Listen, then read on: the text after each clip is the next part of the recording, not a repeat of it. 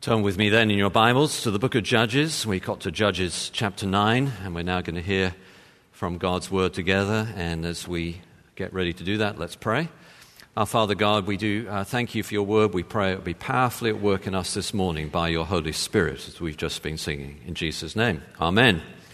So, friends, the book of Judges, chapter 9, and beginning at verse 1. Let's hear God's word.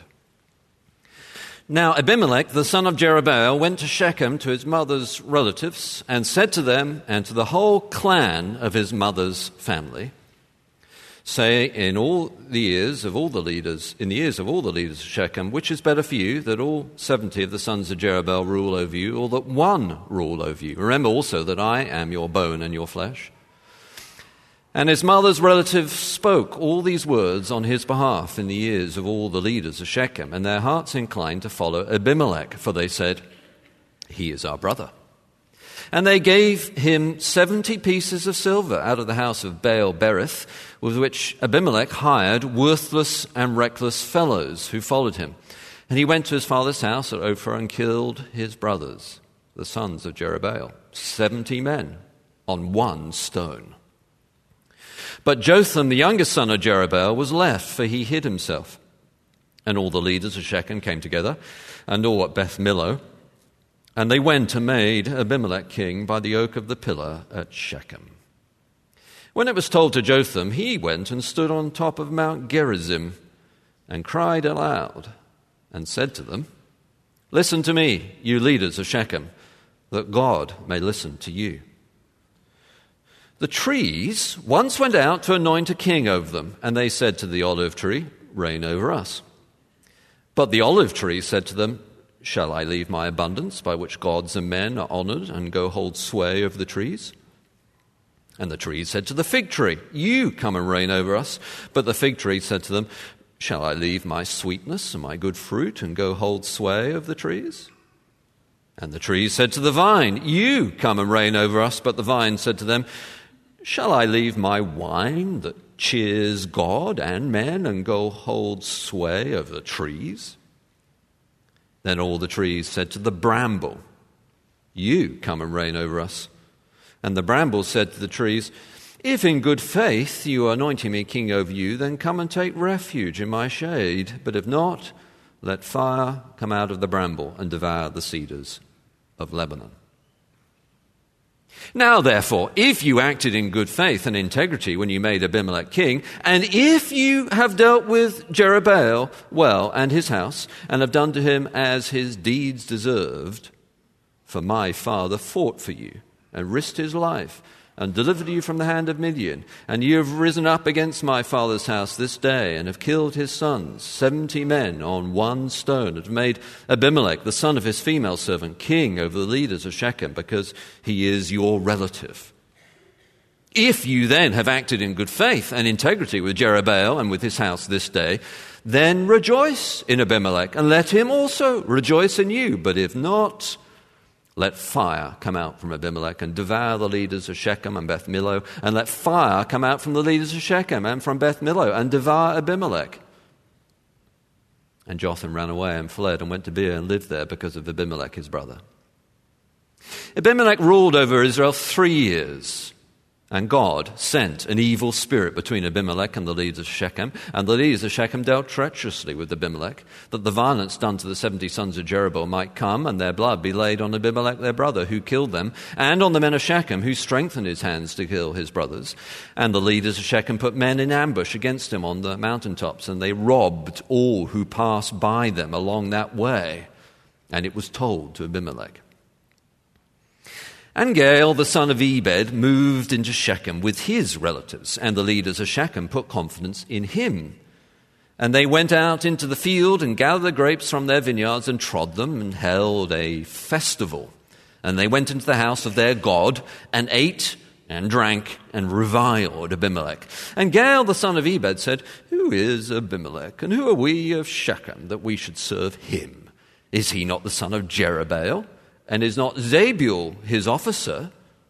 Serve the men of Hamor, the father of Shechem. But why should we serve him? Would that this people were under my hand. Then I would remove Abimelech. I would say to Abimelech, increase your army and come out.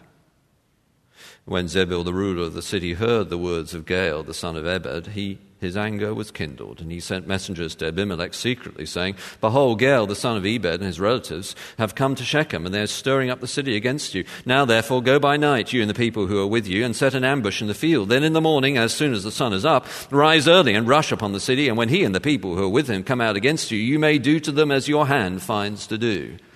So Abimelech and all the men who were with him rose up by night and set an ambush against Shechem in 4 companies, and Gaal, the son of Ebed, went out and stood in the entrance of the gate of the city.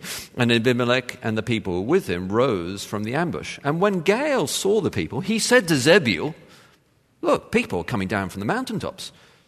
And Zebul said to him, You mistake the shadow of the mountains for men. Gaal spoke again and said, Look, people are coming down from the center of the land, and one company is coming from the direction of the diviner's oak. Then Zebul said to him, Where's your mouth now, you who said, Who is Abimelech that we should serve him? Are not these the people whom you despised? Go out now and fight with them. And Gaal went out at the head of the leaders of Shechem and fought with Abimelech, and Abimelech chased him, and he fled before him, and many fell wounded up to the entrance of the gate. And Abimelech lived at Aramah, and Zebul drove out Gaal and his relatives, so they could not dwell at Shechem. On the following day, the people went out into the field, and Abimelech was told. He took his people and divided them into 3 companies and set an ambush in the fields. And he looked and saw the people coming out of the city, so he rose against them and killed them. Abimelech and the company that was with him rushed forward and stood at the entrance of the gate of the city, while the 2 companies rushed upon all who were in the field and killed them. And Abimelech fought against the city all that day. He captured the city and killed the people who were in it, and he razed the city and sowed it with salt. When all the leaders of the tower of Shechem heard of it, they entered the stronghold of the house of El-Berith. Abimelech was told that all the leaders of the tower of Shechem were gathered together. And Abimelech went out to Mount Zalmon, he and all the people with him. And Abimelech took an axe in his hand and cut down a bundle of brushwood and took it up and laid it on his shoulder. And he said to the men who were with him, What you have seen me do, hurry and do as I've done. So every one of the people cut down his bundle and followed Abimelech, put it against the stronghold, and they set the stronghold on fire over them, so that all the people of the tower of Shechem also died, about 1,000 men and women. Then Abimelech went to Thebes and encamped against Thebes and captured it. But there was a strong tower within the city, and all the men and women, all the leaders of the city fled to it and shut themselves in, and they went up to the roof of the tower. And Abimelech came to the tower and fought against it, and drew near to the door of the tower to burn it with fire. And a certain woman threw an upper millstone on Abimelech's head and crushed his skull. Then he called quickly to the young man, his armor-bearer, and said to him, Draw your sword and kill me, lest they say of me, A woman killed him. And his young man thrust him through, and he died. And when the men of Israel saw that Abimelech was dead, everyone departed to his home. Thus God returned the evil of Abimelech, which he committed against his father in killing his 70 brothers. And God also made all the evil of the men of Shechem return on their heads. And upon them came the curse of Jotham, the son of Jerubbaal.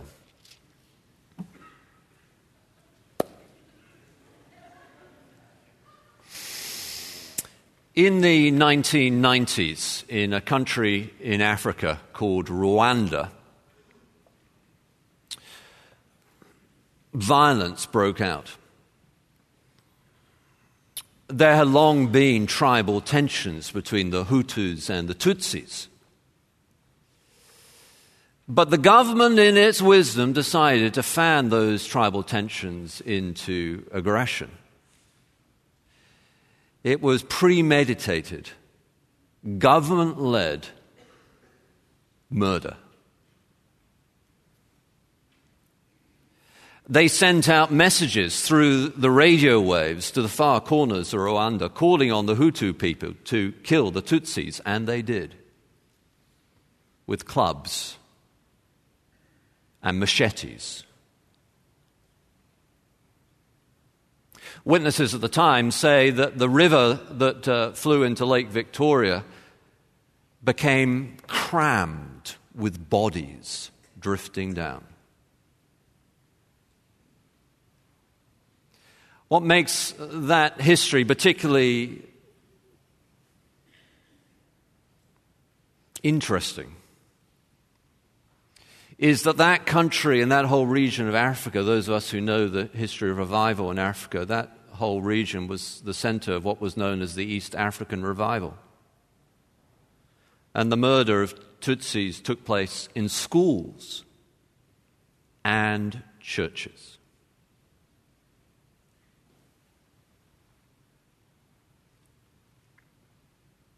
I got to know a man called Eddie who grew up in Rwanda and fled the devastation.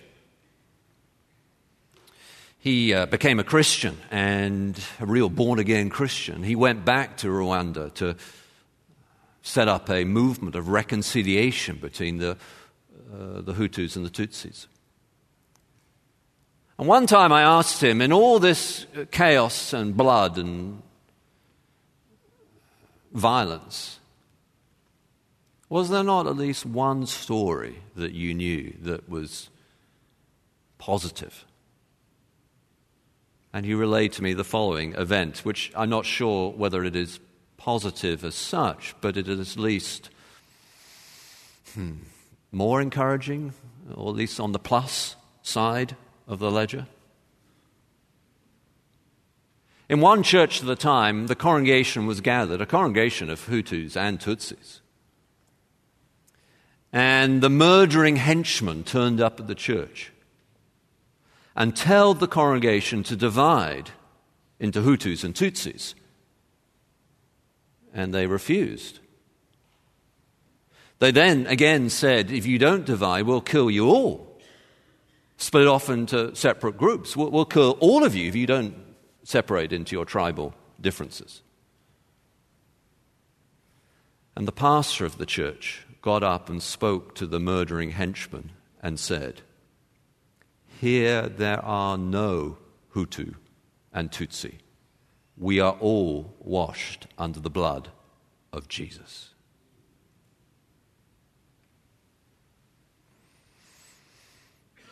And the murdering henchman proceeded to kill them.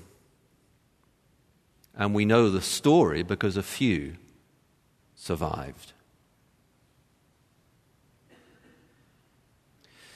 We live in a world of not only simmering tensions, but overt violence. There's aggression in our cities.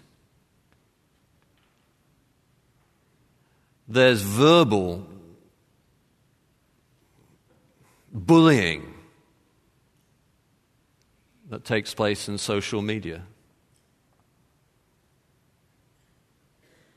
There's a cultural war that some people fear might actually spill over into a real civil war, perhaps.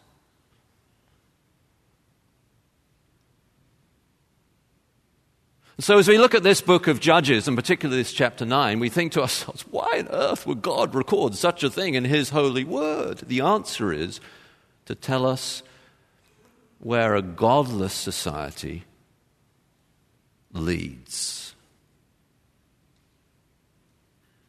Abimelech, you may remember, his name means my father is the king, and he now grabbed the reins of power and became an autocratic, dictatorial ruler. And the kind of rule he envisioned and enacted was not around God of the covenant or the Lord, but around Baal. Great irony. Their God is now called Baal Berith, Berith meaning covenant. They have a covenant, but it's around the pagan gods, not around the Lord God. And the Lord in His word is showing us where that leads, to school us, to teach us a better way. Throughout this passage, we have power that corrupts, but that peace comes from God. And there are different ways, no doubt, to dividing this passage. In my mind, as I look at it, I see there are four kinds of power that corrupts here.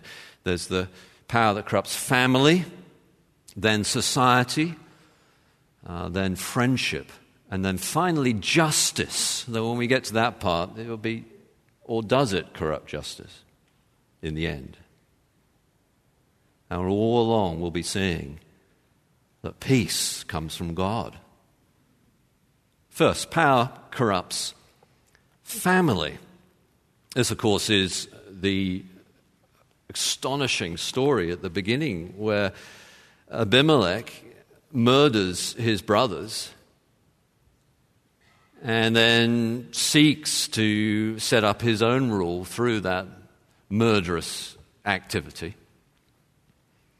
And Jotham, the one brother who escapes, denounces what he has done through this remarkable parable, a parable that becomes prophetic by the end, as we will see. The family. Many of us, I think particularly in the western suburbs of Chicago, are family people. And yet there are tensions in family. And where does peace come from in family? Let me illustrate it this way. I don't know whether you come across the Abilene paradox. The Abilene paradox, imagine a burning hot day in Texas. It's over 100 degrees. It's really, maybe that isn't hot for Texas. Maybe it's over 120. You get the point. It's hot. And Grandpa is sitting on the porch and he says, wondering out loud, "Why don't we go to the store and pick up some ice cream?" And Grandma says, "Sure, why not?" And so they all get in their truck with all the grandchildren, Grandpa and Grandma, and they drive. It's a long way away, the store. It's half an hour, 45 minutes, and the truck doesn't have air conditioning. By the time they get to the store, they're like roasting hot, and then they get the ice cream, and the ice cream's not much to shout about. In fact, it isn't great. And by the time they get it outside and they start to eat the ice cream, it melts all over their hands. And then they drive back to their house, another 30 minutes, 45 minutes in the truck, burning hot Texas, mid-August sun, over 120 degrees. And they sit down on the porch, and Grandpa says, "Why on earth did we go get some ice cream?" And Grandma says, "We went because you wanted to go. That's why we went." And Grandpa says, "I didn't want to go. I just wondered why we wouldn't go.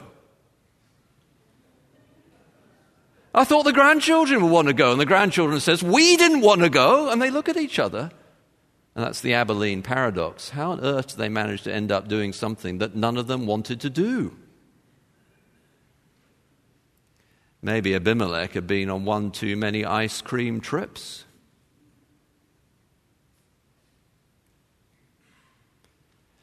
What is the solution to our family tensions? Well, the pattern in the Bible is a simple one.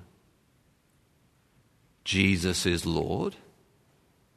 The husband is to serve his family with self-sacrificial love. The wife is to respect and honor her husband. The children are to follow their parents as the parents do what is best for their children. That's the pattern. Jesus at the heart of things. How about this week, instead of catching another Netflix movie or whatever it is that you do, open the Bible, pray, and bring Jesus back into the heart of your family, for your marriage, for your children, for your grandchildren.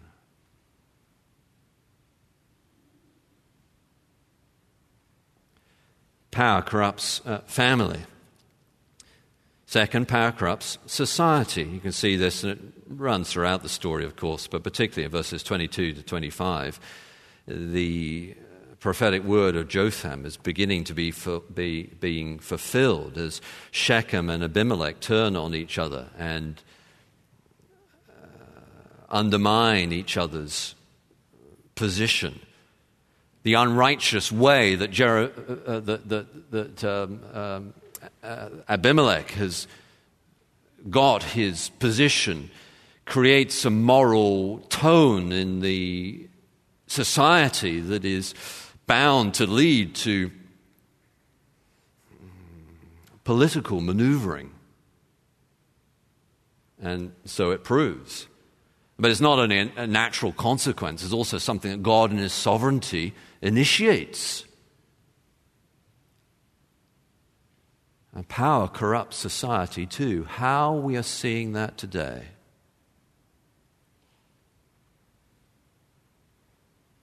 There's an irony here in that the leaders of Shechem literally is the Bailey of Shechem.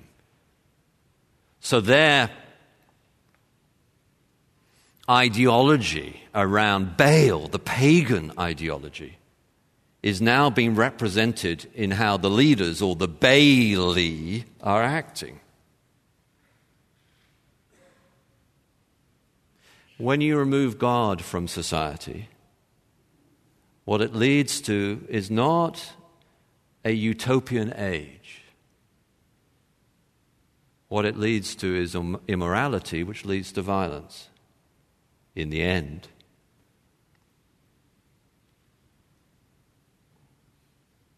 When I listen to Christians and trying to hear carefully what kind of questions Christians are asking these days, one of the questions that I think is under the table in a lot of the conversations that I listen to and try to pay attention to is what on earth is going on in our society these days? What is happening? And people try to trace the dots in different ways. There are different pieces of data, and they try and create a picture, a pattern.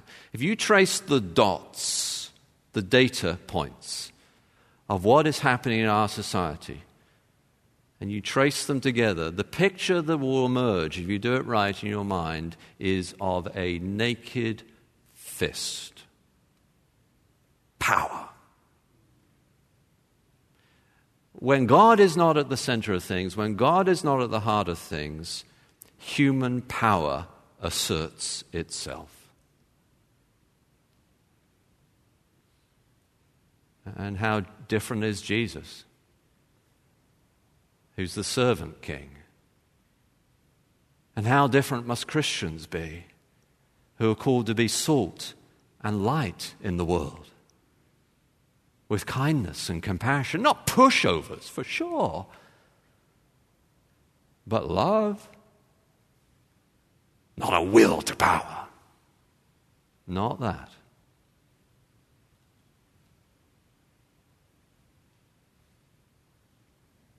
Power corrupts society, it corrupts family, and it also corrupts friendship. Now this, again, there are different ways of dividing up this passage, I'm sure, but it's the way I do it. It goes from verse 26, I think, to around verse 41. And as the story is told in this part, there are a number of different elements to it that are quite subtle and very revealing. And I won't get into them all in detail, but I'll do enough so that you can look at them further in your own time, so you can see them. Essentially what's going on here is Gaal is trying to usurp Abimelech from Shechem. And to do that, he must have had the position of Zebul, who's the officer and the commander of that city, as a friendship. But Gaal begins to get a big head and has this drunken party and boasts that he's going to wipe off the face of the planet Abimelech. And his friend Zebul turns on him and pretends that the message that he has secretly given to Abimelech. So Abimelech gathers his forces. When Gaal starts to notice these people, verse 36, look, people are coming down from the mountaintops. Zebul deceives him. You mistake the shadow of the mountains for men, so that Gaal's not ready for the war and is, in the end, of course, killed.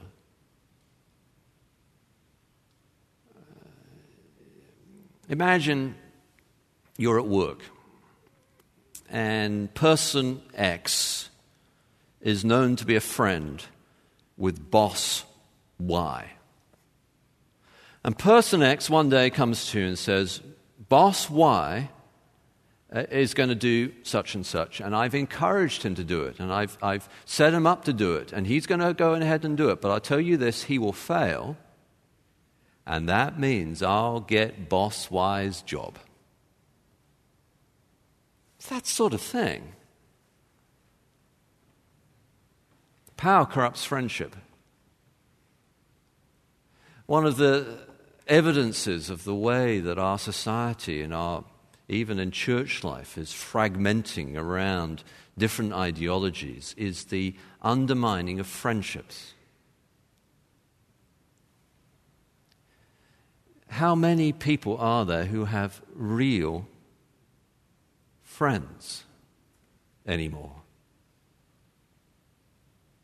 So many of our relationships are for another purpose. They are, what's the phrase? Transactional friendships.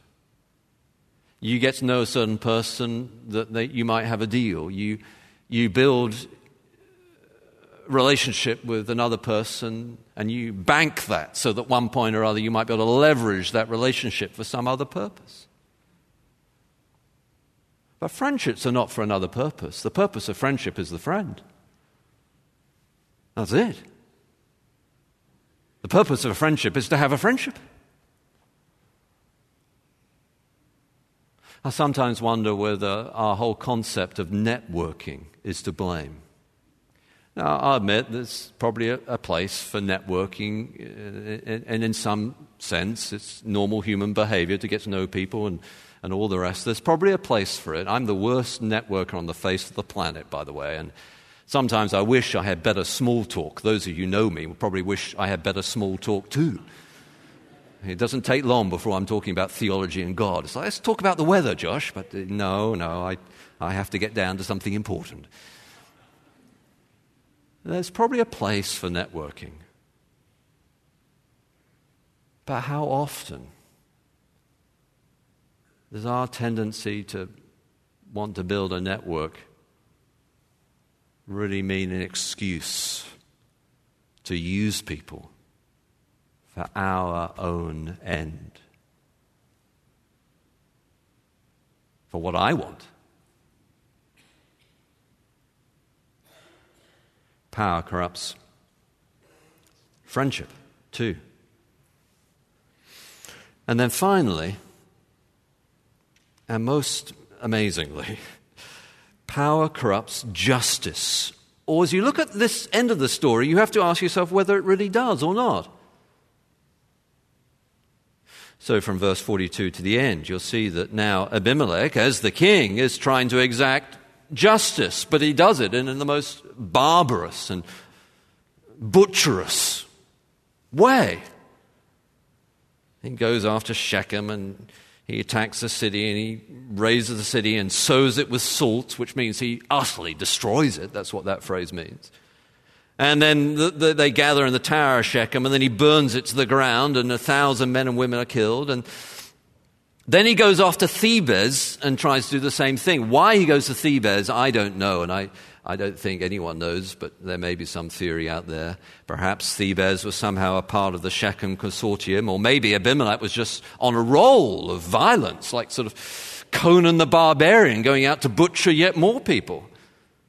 Anyway, he goes to Thebes, and there's another tower, and he tries to do the same trick, burning them inside.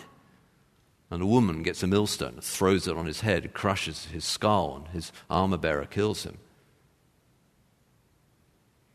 He's meant to be a judge, a ruler, a justice, and yet the power fetish that he is worshipping, Baal, which of course means master, power. The power fetish that he is worshipping undermines any kind of real justice. Or does it? Because, of course, the fire that consumes Shechem and in the end inadvertently consumes him is a direct fulfillment of Jotham's prophecy. And so the lesson that the author of Judges tells us we're meant to learn, verse 56, thus God returned the evil of Abimelech, which he committed against his father in killing his 70 brothers, and God also made all the evil of the men of Shechem return on their heads. God's justice will pertain. You may think this is harsh, but then look in the eyes of the victim of abuse or rape or the fatherless orphan. Will not the God of all the earth do what is right? One day justice will come. And not only one day, that will be the final fulfillment of God being the justice, but the wrath of God is being revealed against all the unrighteousness of this world right now. If you listen, as I have, not only to the victims of injustice and the pain they bear, but also to those who have victimized others, you will know that, as the phrase is, sin is its own reward.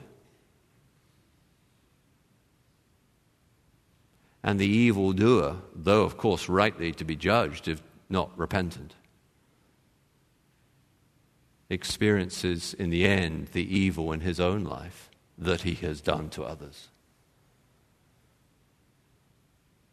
The fire that an Abimelech brings to Shechem in the end will burn his own house down.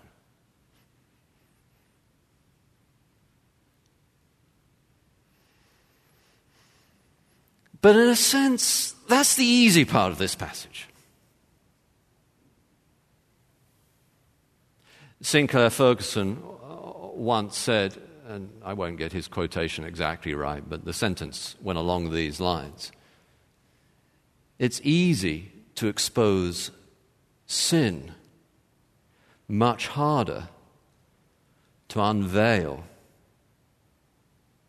and apply grace. God in his wisdom puts the book of Judges in our Bible, and this chapter 9 in our Bible, so that we might, as it were, not only be put in a pit of the reality of what happens when we reject God, and how the power will corrupt friendships and society and family and even justice, it seems, until God puts it right. Not only put us in the pit of that kind of darkness, but from the pit and its darkness, then to look up to the stars above of grace and see them shine with much greater brightness.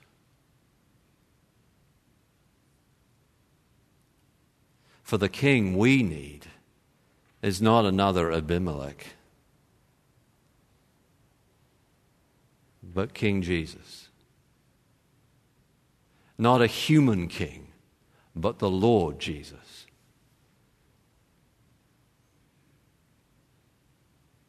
Jesus, who did not get his own way by killing others, but came to save others, and did it by killing himself. And that, my friends, is the great hope for friendships and society and churches and families.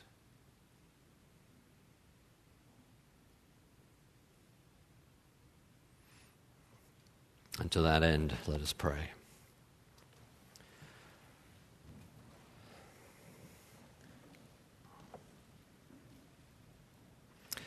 Oh, Lord God, thank you for this passage. We pray, Father, that our families, our friends, our friendships, our society would be filled with your grace and mercy. We pray, Lord, that we would shine like stars in a dark world, holding out the word of life.